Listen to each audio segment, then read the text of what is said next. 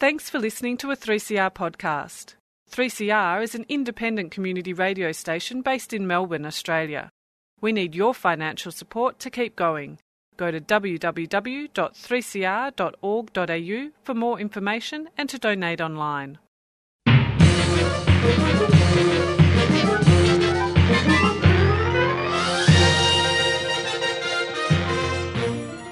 Hello and welcome again to another edition of Lost in Science. This is a half hour on your radio where we talk about science, and my name is Stu, and this week I'm going to be talking about politics and science. Oh, God. Well, The election. yeah, but I've been listening to a lot of election coverage, and one thing that has been quite absent from it, Stu, is talk about science. It hasn't really been there. So I feel like I don't really know much about any of the party's science policies. So, Well, the Greens launched they have an actual science policy, and they launched it a couple of weeks ago. The Liberal National Coalition and the ALP don't seem to have a single science policy as such. So it's kind of hard. You have to sort of sift through a lot of their policy statements to pick out the sciencey bits. Funny there was someone to do the sifting for us. if only. Well, I have actually done that and picked out some of the juicier morsels that I could find. Juicy morsels of the He's science sifted policy. it, he's cut it up, he's centrifuged it, he's Put it in dry ice and Yeah. let Yeah, it you got bubble some over sort of and DNA enzyme. he's run Going through electrical it. current through it. Yeah, Yeah. all sorts of things. Separating it on a gel. So Which one comes out at the top? You'll have to find out. Yeah, well, stay listening and you'll find out. And also we have part 2 of Manisha's story about the long-nosed... the lesser long-nosed bat, which is a bat in the United States and Central America. Those And it bats fly- have an amazing relationship with cactus. Yes, with various cacti, including the Cacti. agave that makes tequila. Is that an agave? Is that a cactus or is it just a I succulent? think it's just an agave. Yeah, it's an agave. Oh, Well, it's an agave. It's a type of succulent? It's a kind of succulent, but it's not a cactus. Well, this is why we have Manisha tell us these things as well. So, yeah, it's the plant from which tequila is made, for those who don't know. And so the bats are the important pollinators of the tequila plant, tequila Yeah. tree, if you will, and you won't. And so the impact of any change to their population could impact world tequila supplies. Oh, that's a bit terrifying for 19-year-olds around the world. Fortunately, West Coast Cooler is safe. Chris, what decade are you living in, West Coast Cooler? Now, speaking of 19-year-olds and Yep. their drinking habits, this has got nothing to do with that.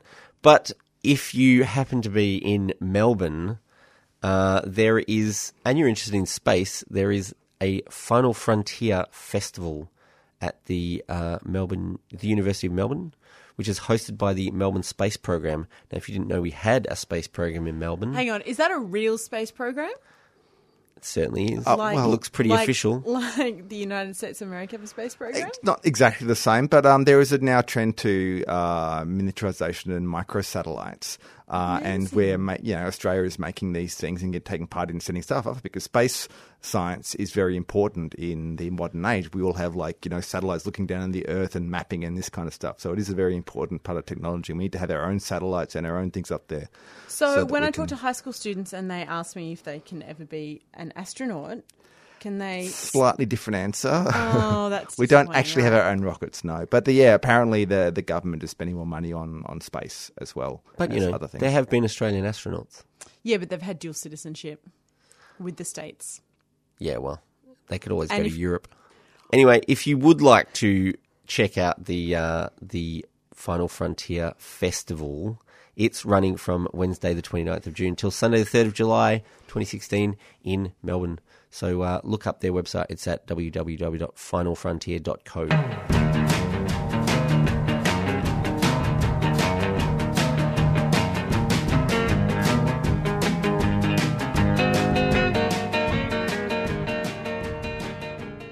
Across Australia on the Community Radio Network, you're listening to Lost in Science. With the federal election coming up on July the 2nd, I thought it might be a good time to see what the various political parties have put forward in relation to science in Australia.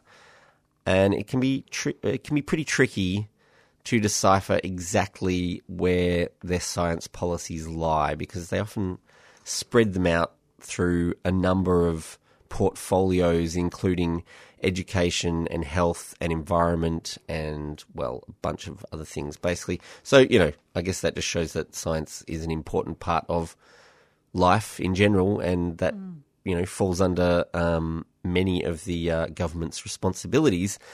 What I did decide to do was ignore health policy. So medical funding, I don't think, is counting as... When you say medical funding, you mean medical treatment or medical research? I mean medical research funding. Really? Because, well, I just think it's an essential service. It's something the government has to do, and the variation in policies between the parties of medical research funding. That's interesting, yeah. It is kind of funded separately to normal science funding. Yeah. It is obviously a huge part of the science sector in Australia is medical research. That's right. Medical research is something that Australia has done a lot of. But I also think that politically it's used as a bit of a, oh, look, we've spent this much on science, and in fact they've spent lots of money on medical research and not much on other things, and it makes it difficult to kind of figure out the differences between parties when they're just comparing figures of spending. Anyway, I did tend away from the medical side of things and more towards the other end of the STEM spectrum, which is the science, technology, engineering and maths side of things, and just trying to figure out what exactly they're doing. So the Greens have had a policy for a while, and they certainly took it to the last election, of increasing the proportion of the GDP that we spend on research, on science research specifically. So they want total spending to be at 3% of GDP by 2025, and they've also upped the ante by saying they want it to get to 4% by 2030. So they want a 1% increase in 5 years. This is in sort of 10 years' time. Huge amounts. It is a huge amount, considering it's currently about 2%. So they want to double our spending on scientific research. Do you have by any of those figures there? 2030.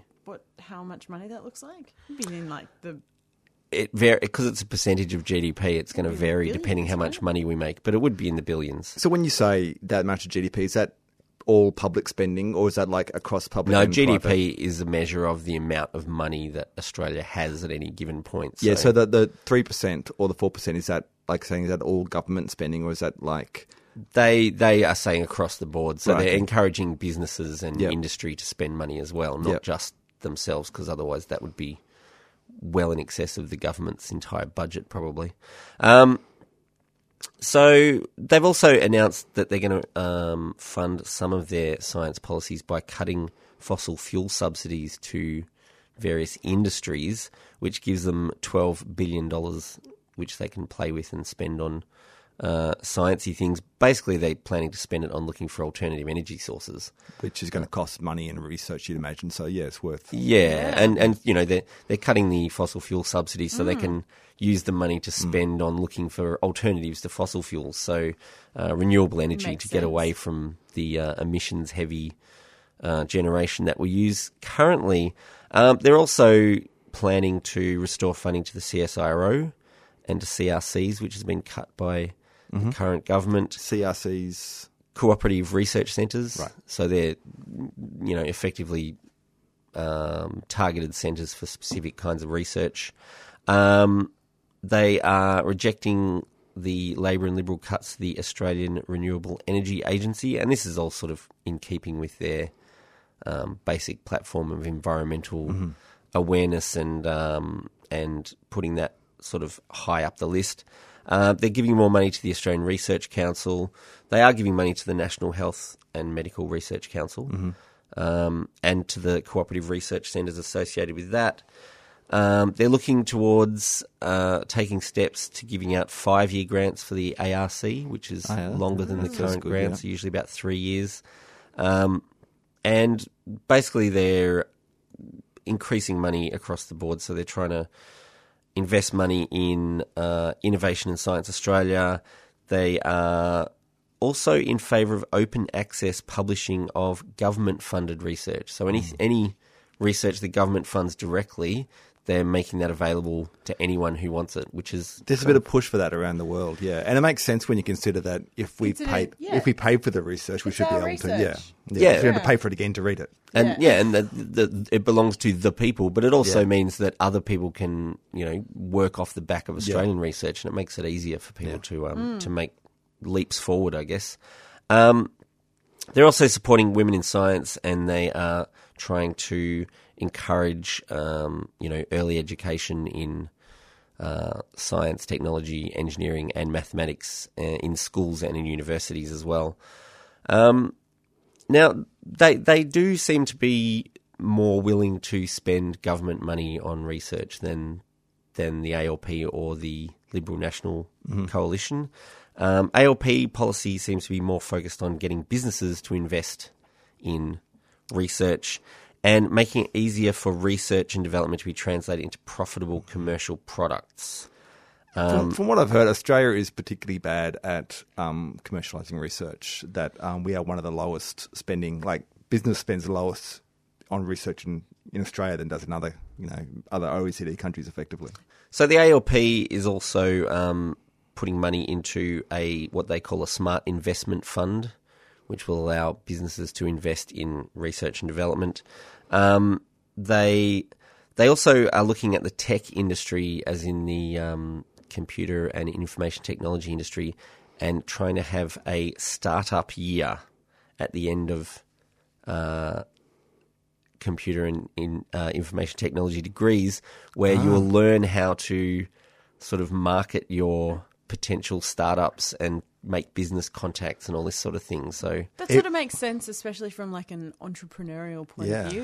Entrepreneurship is a huge buzzword all throughout these policy documents, except the Greens didn't seem to focus so much on that, but the ALP and the Liberal Nationals certainly use entrepreneurship a lot. Every graduate to be a millionaire when they get bought by Google or Apple or something like that. And they're getting startups to help solve government problems through challenge platforms and support startups to compete in government tenders. So they're trying to sort of streamline so new graduates can get into start their own businesses basically. There's some other interesting things they are doing. They are supporting 100,000 young people, especially women. So this is obviously some sort of competitive process to study STEM subjects at university by writing off their help debts at the completion of their degrees. STEM university programs.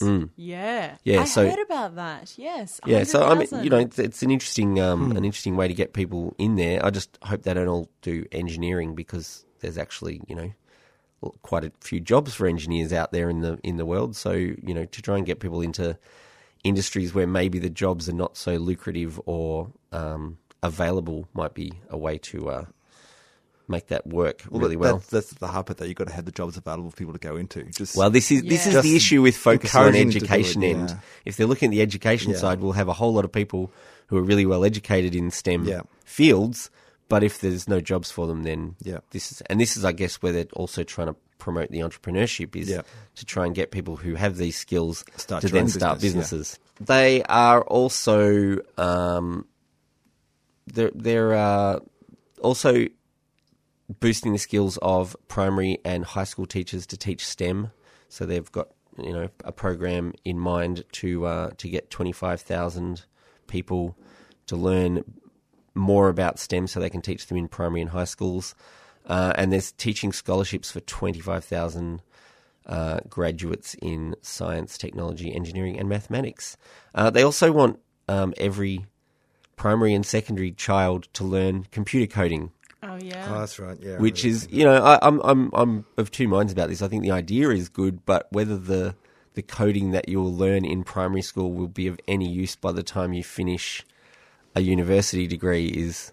But is it about questionable? It being of use, or just about familiarising students with that so they don't feel like it's really overwhelming? I guess there's a level of that. I mean, in high school I learnt basic, because that's what we were taught you know. But I and mean, you would feel comfortable going in and learning something. I else because of that. I could potentially learn to code if I was so inclined. Yeah. But You could look at it as equivalent of teaching them, like woodwork or that kind of thing. Yeah. Or, if you're never going to use home it ec or professionally, something. I guess it's it's an interesting proposal anyway, and I guess making kids more comfortable with technology, how computers work, not just what you use them for on the surface, the interface side of things. So they're going to actually spend $9 million on a national coding in schools centre to develop that kind of program. Now, the Liberal National Coalition, they're also focused on making it easier for business to fund research by connecting researchers and industry. And they've got a number of programs which are science-related also, but in a conservation sense. So they've got a threatened species program, which seems to consist of killing 2 million feral cats, seems to be the main focus of that. Is that science? Well, I guess conservation science. You've got to know what species are threatened to begin with, which does take research, as Manisha will point out. Of course it's science. They're also trying to improve habitat and intervene in emergencies to avert extinction. So knowing, I guess, the priorities of what's going to go extinct and how to improve habitat without knowing what good and bad habitat are. So there's research to back that up, and they're going to spend money on it. So I guess that's why I included that as a science. Okay. Because they put out a whole kind of science innovation thing. I had a bit of a read of, and I couldn't find any real policies. There's not a lot of policy in there, and I had to go through a number of different policy areas to find where they were actually going to spend some money and what their focus was going to be. So, like the ALP, they're going to spend $13 million to encourage more women to embark on STEM-related careers. They want to increase the number of startup incubators and accelerators in Australia. But what does that actually mean? How do you do that? I don't know. And there's no figure attached to that. This is just an idea that they want to promote. So it's kind of difficult to compare when they're just buzzwords, Stu. There's a lot of buzzwords in there. Agile and responsive, I think. Yeah. Disruptive. They also want to have national coding competitions for students from years 4 to 12. One of the interesting things that neither the ALP nor the Liberal Nationals actually put out was a clear plan about what was going on with the NBN, which is kind of weird when they're focusing on this coding side of things, which is all to do with internet, information technology. But, the ALP policy seemed to be saying the Liberal Nationals messed it up and it's terrible, and the Liberals played it down and didn't really talk about it very much. So we're going to have all these highly trained children who are capable of coding but no network on which they can practice their skills. But look, when it comes down to it, it looks like the Greens generally have quite a good science policy and a good policy platform, and they also have the least chance of actually forming a government. Well, there is also the Science Party. The Science Party? Yeah, which has candidates in a few electorates. So if you really care about science, they're obviously going to have like a pretty big focus on science. But yeah, I mean, it's basically the two big parties have decided to try and encourage scientists to both learn science and business so they can go into science businesses, which will make us improve our bottom line. But when it comes down to it, it's worth reading the policy statements of the various parties if you're actually interested. If you can sift through the mounds of buzzwords on the policy websites too. Stu, I'm just glad that you've done it for me. Thanks. No worries. Across Australia on the Community Radio Network, you're listening to Lost in Science.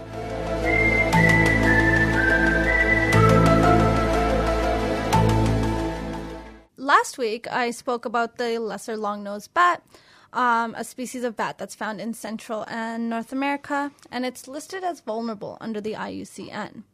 So what's your IUCN? So basically, the IUCN will use the data that's available on species around the world and give them a listing. So whether they're common or if they're endangered or invulnerable, and it basically just says how threatened that species is to extinction. Okay. So this bat, the lesser long-nosed bat, is a nectarivore and a frugivore, which means that it eats or it feeds on nectar and the fruits of plants. And Is that a frugivore? frugivore with a G. With a G. Yeah. Oh, that's great. It means that it's very careful in using its resources and spending its money. Frugivore. It's a frugivore. It can actually consume 1.5 times its body weight in nectar, which is massive. Because And it does that every night? yeah, or mostly every night. Yeah, When it's lucky. When it's like, yeah, when there's When's a when good there's a night? food source, yeah, they'll eat a lot. What a guts. Yeah, I know. Well, last week I talked about their amazing migration across the Sonoran Desert into the southern parts of the United States. These bats, actually, they range in Central America. So their southern tip is down near Mexico and Guatemala, and then they extend up north towards the southern states, so Arizona and New Mexico. In the summers, the females migrate the thousands of kilometers across the Sonorans to their maternity roosts to give birth to their pups. And this grand migration is only possible due to the cacti in the desert that flower on one night, and one night only, and provide nectar to the fruiting bats. And then on their return journey, the plants then produce fruit for the mums and the pups. So convenient. I know, good plants, right? Yeah. Yeah. So the sort of timing thing, or like this dependency and this co-relationship between the bats and the plants actually put me on a bit of a search tangent, and it made me find another relationship with this species and the agave plant. Does everybody know of the agave plant? Is agave a type of... Agave or Yeah. Agave? Yeah. It's used in tequila, isn't it? Yeah. So Yeah. the blue agave. Or is it a type of tequila, or is it a different type No, of liquor altogether? No, so agave, the specific blue agave plant is the one that is used to make tequila, but there's a whole suite of different agaves. Okay. Is it a cactus? It's like a succulent. Okay. Yeah. Yeah, so it's not... Can you eat it? I guess it Can could you eat be, it on its own? I don't know. I know people make cactus chips, so maybe you can make some sort of chip out of agave. Delicious. Yeah. So bats and the agaves have actually, so they have a really important pollinating connection or relationship. Symbiotic relationship. Yeah. The bats are basically the only thing that pollinates the agave, and pollination is really important for the plants. They have actually co-evolved and shaped each other in this whole pollination behavior. So the agaves actually grow stalks that are 15 feet high, and then they have this sort of candelabra. Candelabra. They actually have this sort of candelabra-shaped flower cluster at the top, and the long-nosed bat has a long-nosed and Candle-shaped nose. yeah, maybe, and it sticks into it. It would work, wouldn't it? The flowers, they only open at night, and they smell like rotting fruit, which means dinner time. Oh, great for a bat. Yeah, it means dinner time. It means I got to get out there. I got to get all my nectar in. So it just triggers the bats to come out and have a feed. And in the process, they are pollinating the plants. So it's like a bat signal. Yeah. Except without the light and stuff. Yeah, basically. Unlike the cactus that I talked about last week, the agave doesn't just bloom once a year, but it does only bloom at night. The codependence relationship between the bats and the agave as food for the bats and pollination or a pollinator for the plant is so strong that the loss or decline of one will threaten the survival of the other. So we were talking earlier about tequila, because why not? And that's the blue agave that's responsible for tequila. So tequila is actually one of Mexico's greatest exports.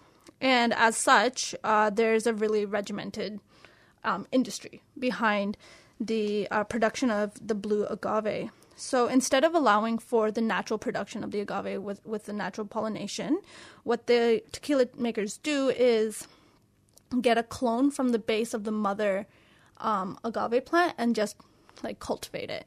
So this completely excludes the entire pollination side of it. So it's effectively taking away a really important food source for the bats.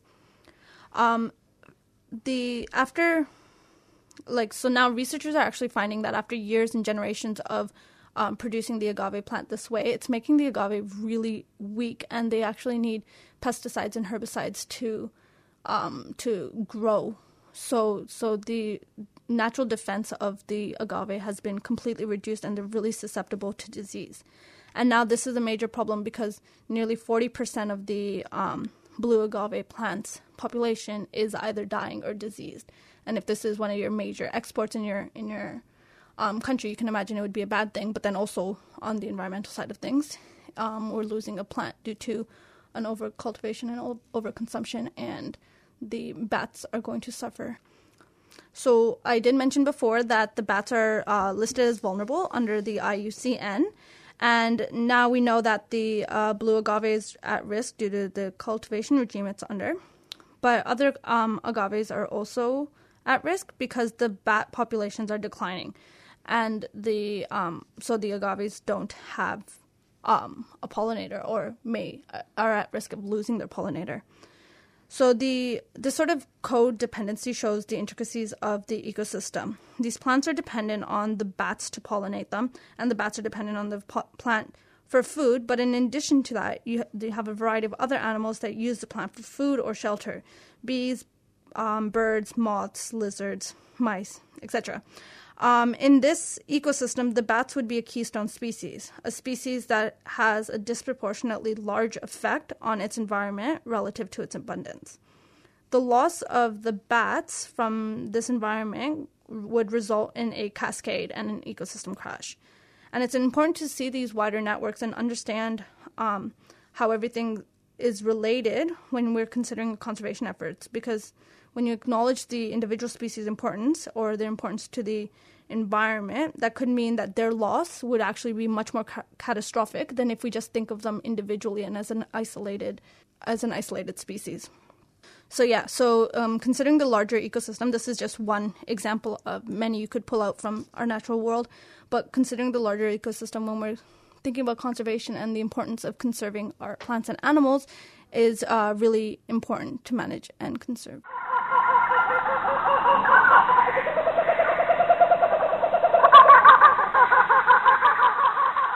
That's all we've got time for on this episode of Lost in Science. Thanks for tuning in and joining us. Lost in Science is recorded at the studios of 3CR in Melbourne and broadcast across Australia on the Community Radio Network with the financial assistance of the Community Broadcasting Foundation.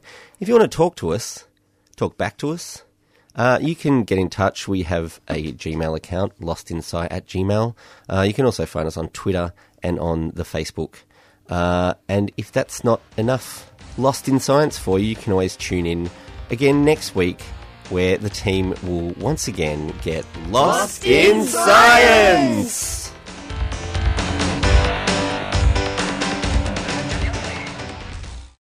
Thanks for listening to a 3CR podcast. 3CR is an independent community radio station based in Melbourne, Australia. We need your financial support to keep going. Go to www.3cr.org.au for more information and to donate online.